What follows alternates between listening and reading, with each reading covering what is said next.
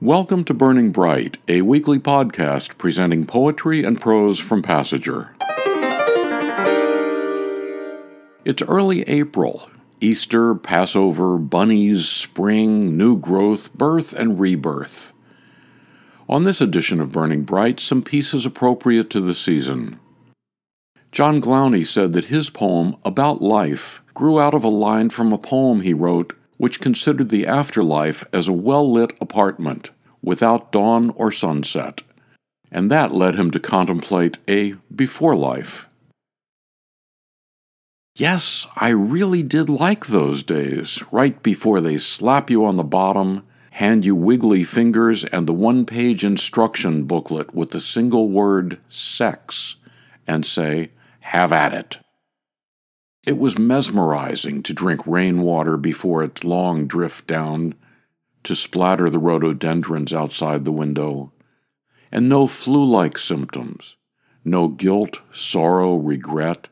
No, that was all laid out like new clothes across a bed.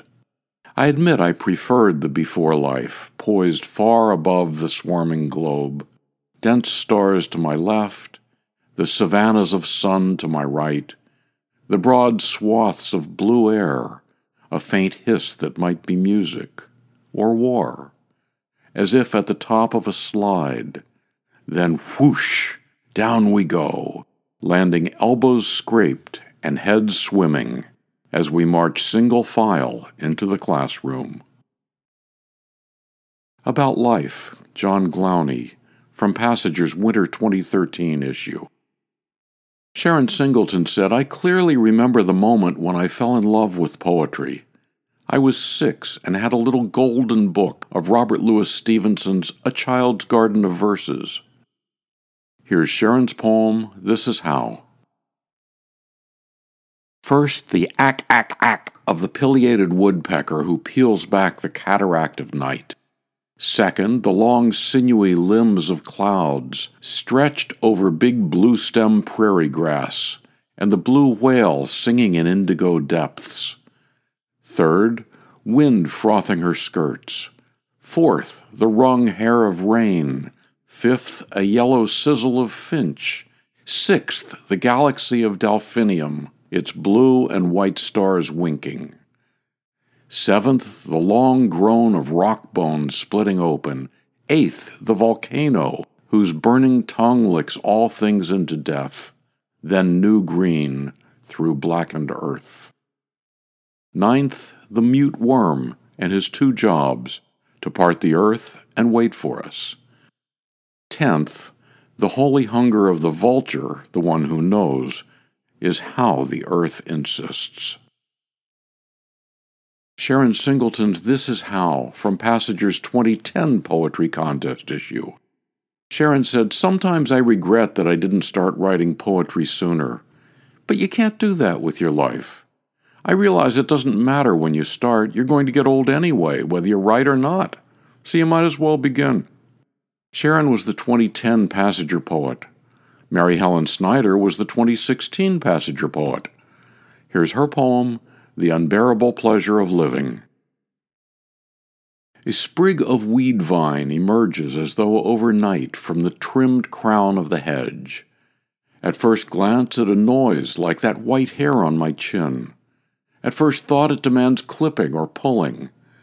At the gardens yesterday I gazed through a glaze of tears at the blown-up microscopic view of a sunflower seed. That is how beautiful we are. And winged, and ready to invade the world head first. Let life make love to itself. The sink is beginning to collect dishes.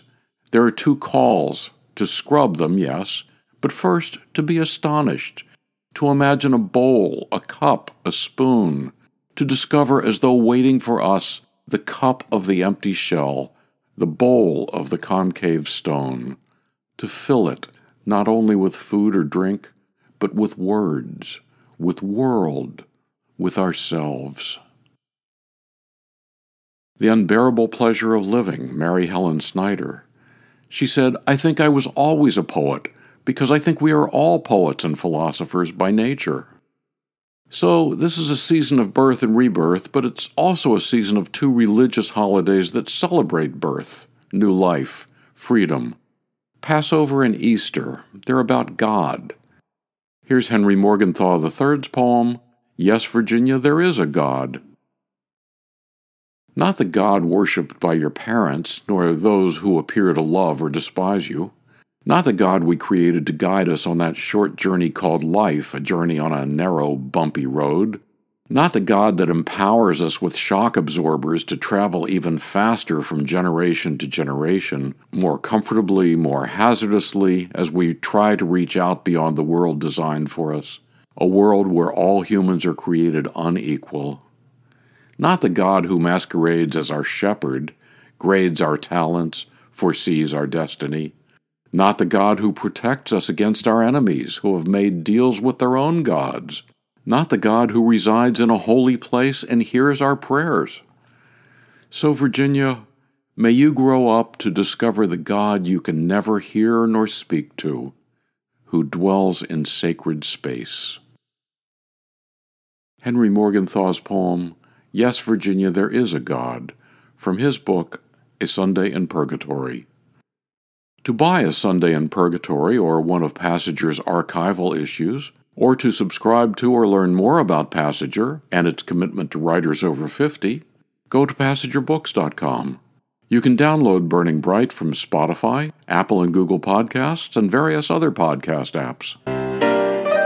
For Kendra, Mary, Christine, Roseanne, and the rest of the Passager staff, I'm John Shore.